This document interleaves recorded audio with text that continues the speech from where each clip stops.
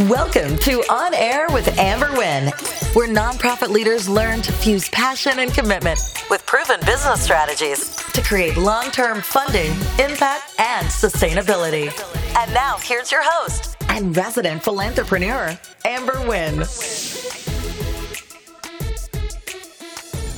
Hello, fam. It's your girl, Amber Wynn, philanthropreneur, and I am so excited about today's topic.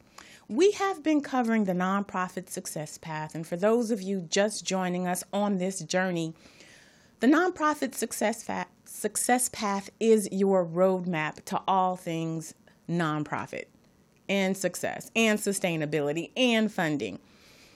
There is a lot of information out there, and sometimes you can get overwhelmed. And so what I've done is I've created a step-by-step process to help you wade through all of the overwhelm, all of the information that's out there, because I know it can be challenging. You know, I have over 30 years of nonprofit experience, and some of that is being a founder and being an executive director. And it ain't easy, y'all. So my job, my role, my commitment to the most amazing people in the world, nonprofit founders and executive directors, is to hold your hand through the process. And today we're on stage 2 of the nonprofit success path, which is to develop your purpose. Your purpose is your North Star. And so we're going to talk about what that means and how to make sure that your purpose is clear and structured.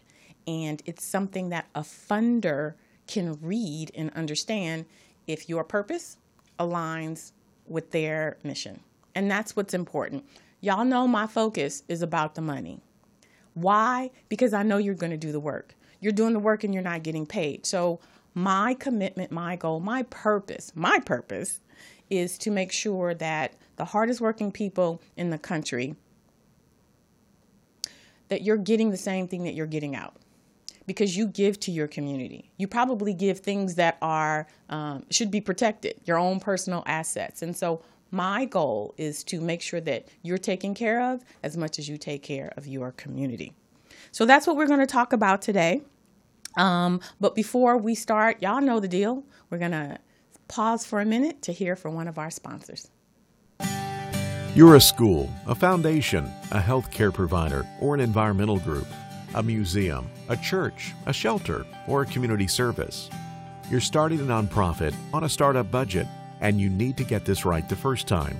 No mistakes, no misunderstandings, and no costly do-overs.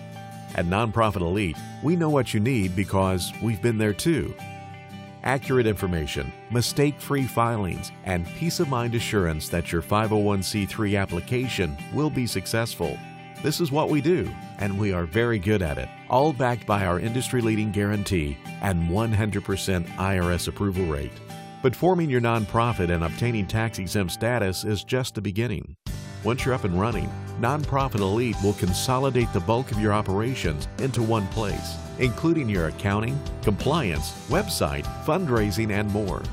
We do the work of several full-time staff for just a fraction of the cost, so that you can remain focused on advancing your mission. Contact Nonprofit Elite for expert preparation of your formation documents and 501c3 application, and for a full range of accounting, fundraising, and administrative solutions.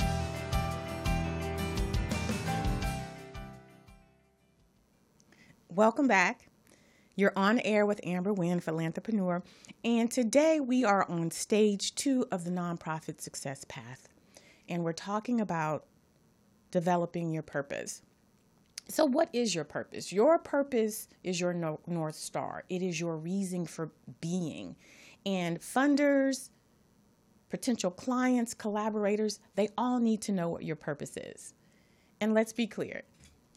Without a purpose, you will be going in all kinds of different directions. And we don't want that. We want you to be clear. We want you to be focused. So the big deal about developing your purpose is you have to have a reason for being. That really comes down to what is the need in your community. Your purpose should not be because you want to leave the crazy job that you're at and start your own business. Now, I'm not going to say that hasn't been the case. I've had plenty of people come to me saying, I'm going to start a nonprofit, I'm going to do my own thing.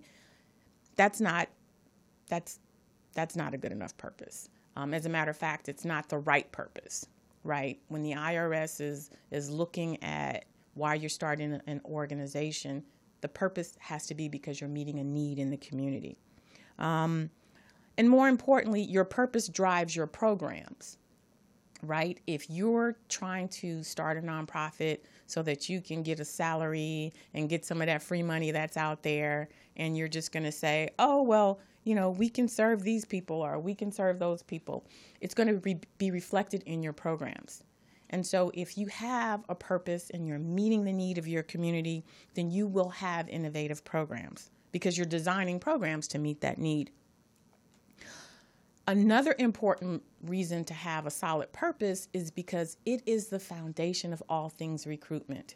Whether you're recruiting clients, whether you're recruiting board members, your purpose is what inspires, first of all, your board members to support you. And why I say support you is because basically your board members are volunteers, right? You're not paying them. So if your purpose is inspirational and it's making a difference in the community, then you will get solid nonprofit board leaders to be a part of your organization.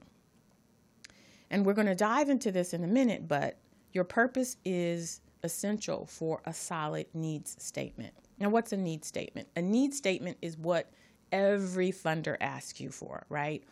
Why are you in existence? And so your needs statement is shaped around your purpose. Let's talk a little bit about that. How to develop an effective needs statement. When you are applying for a grant or you're reaching out to individual donors or major donors, you have to explain, why should they support you? Why should they write out a $250,000 check to your organization? And it all comes down to the needs, not your needs as an organization. It's where some people go wrong, right? We need the money so that we can pay the bills and we can pay salaries, and that's not a need statement. That is a business problem, right? That's your problem. The need statement talks about the need in your community.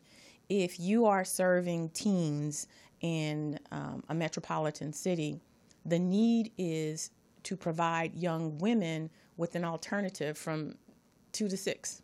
What can they be doing besides making babies, right? We can put them in the pipeline for STEM careers. We can teach them how to be entrepreneurs. But there's a need. This high rate of pregnancy comes because our young girls don't have an outlet. So your needs statement is very important. The first thing you want to do is to define the problem. Like, what are the root causes? Well, the root causes of teen pregnancy in this community is that there are no resources. We don't have any rec centers. We don't have, any programs or projects designed to work with kids after school, or we don't have enough, or we don't have the types of programs that's going to engage young girls in their teens. They don't want to kick a ball. They're not interested in that. But maybe if we taught them how to be social media managers, since they're good with the thumbs anyway, that would be something that they're interested in. Maybe if we taught them how to do podcasting because they can be in front of an audience, or how to be an influencer, that would keep them off of the street. So we want to look at not only what the problem is, but what is the reason that it's there. It's a lack of resources. Then when you want to talk about you want to provide the people who are going to fund you with not only quantitative, which is measurable, like tangible numbers, but qualitative data to support the existence of the problem and the extent of your need. It's one thing for me to say, oh yeah, these girls are coming up pregnant because we don't have resources. That's my word against everyone else's. But if there's census data out there that says, for this 25-mile, square mile area, these neighborhoods, there's maybe one social service program for every 500 people. Like, that's data. And you want to have that type of data to say, listen, we don't have the resources that we need. And the information is out there and the information is free. You've got the Census Bureau, you've got elected officials, you've got agencies. Just Google it, right? Resources, and you put your zip code. But you want to have quantifiable data that proves that what you're saying is true, right? And then secondly, qualitative data. You can have people who are in your program speak to the challenges that they've been experiencing, you know, because it's their truth. It's their lived truth. So if they're saying on a video or a quote and it says, you know, I'm excited about this program because before that I didn't have anything to do, or we just hung out and did whatever. So you want to provide data that really speaks to what the missing is. Next thing you want to do is, for your need statement, is to actually write it. What is the current situation? 56% of all girls in this specific area have either, you know, had a child, had terminated a pregnancy, or are at risk of being pregnant. That's what is right now. That is our truth. You want the funder to know, without support, without resources, this situation is going to be dire and it's going to get worse. And then finally, you want to explain why your organization is the answer to the problem, right? You can talk about things, if you are just starting, you can talk about your years of experience. Maybe you don't have demonstrated impact, but you've got over 15 years of experience working with youth from marginalized communities. Maybe you have a degree in some type of social service. Maybe you're a social worker, or you've got background working with youth, whatever that is. But you are the solution. Maybe it's simply that you've come from that community and you've thrived after being exposed to the things that you're trying to expose your youth to. You can talk about that. Your board members, as I've shared with you, are responsible for guiding the organization. A lot of nonprofits aren't set up that way, but funders and the IRS expect that to be the structure. So if you haven't gotten to the point where you can hire staff, speak to the experience of your board members, because the board members are guiding the direction. We have board members who are psychologists, who are psychiatrists, who are in education, who are in some of these STEM fields you want to get your girls into. Talk about their experience. And then also, you may want to talk about other things like how you're going to deliver the programs and, you know, what that looks like. Your needs statement and talking about who you are and why you are the solution is critical to funders understanding that there's no one else who can do this like you, right? If I were to talk about my company and my solution to why nonprofit leaders struggle, I would say, well, number one, I've been in the industry for over 30 years. Number two, I've held every position from emptying the trash can to being a grant writer, securing over $3.2 million in grants, to being an executive director. I've also been a funder. So my experience sets me apart from everyone else, and that's what you want to do. I am the solution because I can talk to my potential clients from every different perspective. I can give them insight that no one else can give them, and that's what you want to do. Listen, when we talk about the developing programs, I say to my clients, not only can I show you how to develop the program, but I can look at your program and tell you why it won't work. Why? Because I'm from Watts and I'm telling you this isn't going to work. This isn't realistic. So you want to make sure that when you're talking about your experience, that you highlight those things that set you apart. This all happens in your needs statement, but you can't create your needs statement if you don't know your purpose.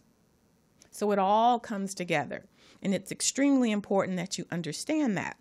And what I'm going to give you today actually is a checklist, and it has in it the elements of an effective needs statement, because it's not enough to say people in my community need my support. That's not strong enough. You need to back it up with data. You need to back it up with your experience and what's missing in the community. So I am going to provide you a checklist so that you can go through and make sure you have everything that you need in order to create an effective needs statement. All right, so right now we're going to pause for another sponsor. And when we come back, then we're going to take a look at the question of the day. This is you, and this is your business. From invoicing your first client, to your 10th client, to your 100th client. You'll need to get paid quickly.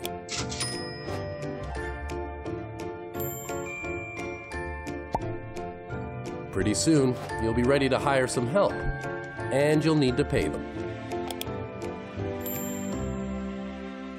As your business grows, Wave is there to grow with you. So we're back, and we are talking about the nonprofit success path. We're on stage 2, develop your purpose.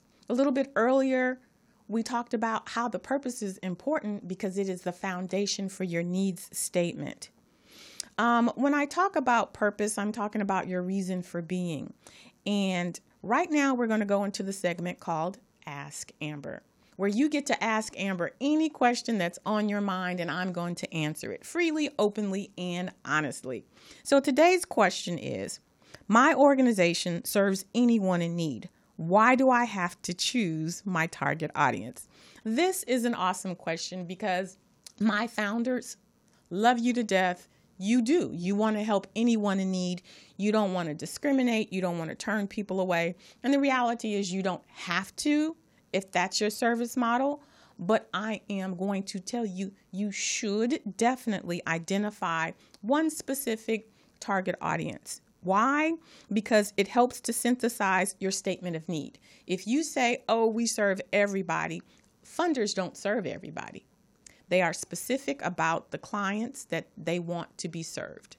So if Amber Wynn was a philanthropic person with tons of money, she would fund organizations that serve Black girls in urban communities. Why? Because that resonates with me, because that was my experience. And now that I have money, I want to invest in programs that are going to help young women get up out of the hood and live into their best lives. That's what I would fund. And so if you said to me, I fund everybody, I'm not interested in funding everybody. I specifically want to fund organizations that are going to serve young African American girls in urban communities. That is why it is important that you pick one.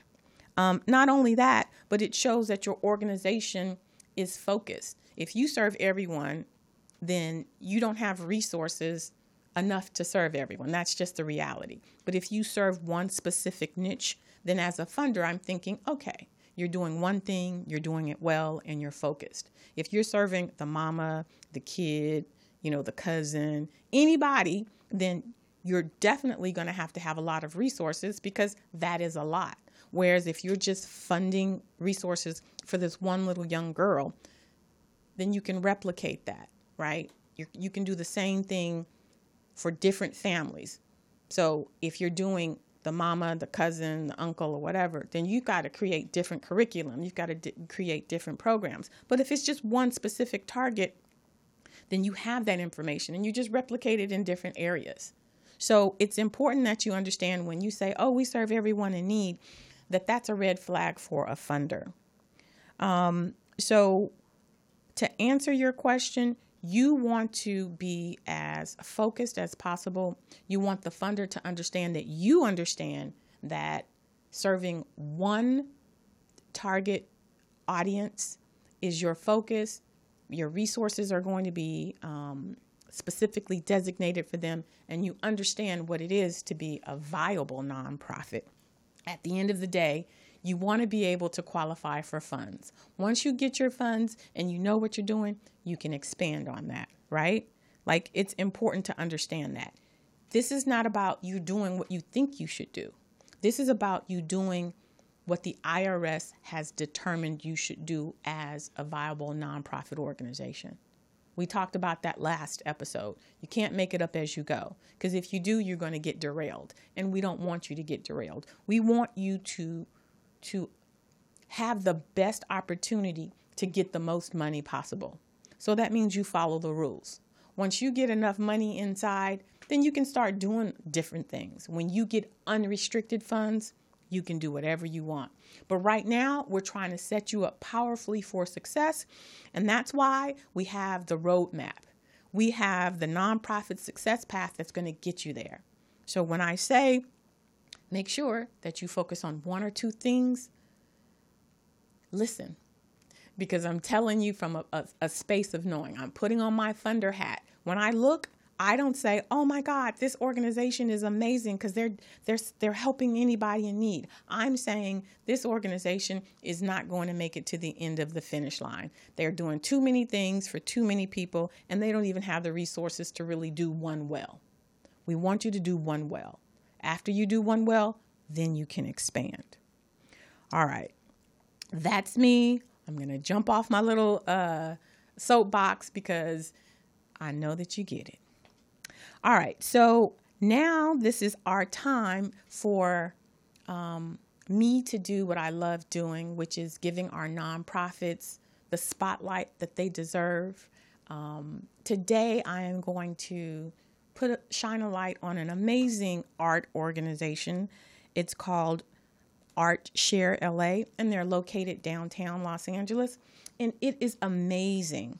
They gutted a factory and turned it into an arts hub with live and work artist lofts. They have 2 exhibition galleries, a theater, a classroom, and they focus on providing equitable access and opportunity for emerging artists by providing a creative environment for them to live, work, develop, perform, and exhibit. But let's hear more from the executive director, Cheyenne Sauter. So when people walk into ArtShare, the most common question we get is, what is this place? And at the root of everything, we're a building. We're a 28,000 square foot, 2-story building. On the second floor, we are proud to offer 30 affordable low-income units to artists to live and to work. These apartments are on high demand. They are the only 30 apartments in the Arts District that are offered to artists. They are the only building where it's 100% affordable in the Arts District. And we're very proud of that, and we're very proud of the artists that live up there. On the first floor is really where the activity is happening. We have a main gallery space, we have our perimeter gallery space, and these are 2 really beautiful spaces that we're proud of that show visual artists' works in an exhibition style. When you first walk into ArtShare, I think the first thing you notice is that we were once a warehouse, and we really hold true to that. We're kind of a gritty, not too pristine, not too clean place. And that's mostly intentional. I'd say it's 70% intentional. 30% is we would love more funding to make it a little bit more presentable and beautiful. But the intention is to really allow people to feel comfortable. When they walk in, you can visibly see them kind of relax and lean back. And it's an invitation to artists to come in and get dirty and get this building dirty, to really get into their craft. So our 2 main gallery spaces are for that, for exhibition spaces. But then our studio spaces and our classroom spaces are really where the development happens of craft. So as you walk around ArtShare and you take in all that we have to offer, from the artists actually working in their art studios, or the artwork hanging on our walls, or if you stand on our stage and really get the spirit of what happens at ArtShare, I hope you'll understand that art really happens when we allow artists to create. When you start putting reins on them and add barriers and rules to their craft, that's when they become stifled. And I think ArtShare is really here to allow the person as an artist to share their craft. And so that's what we're doing with you. We're sharing their art. Dee-dee-dee. Hey everybody, it's that time again. Everybody listen, it's Sauter Says. So please check out ArtShare. They're open Wednesdays through Sunday, 1 to 6 p.m. Support their work, their mission, and the artists by donating. Donate, donate, donate. You can find them at www.artsharela.org.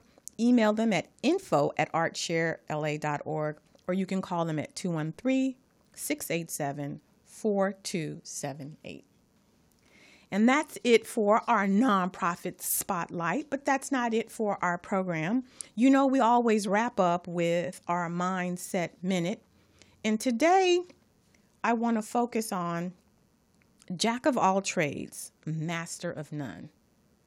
Jack of all trades, master of none. What do I mean by that? Well, it's talking a little bit about what I touched on in the Ask Amber segment.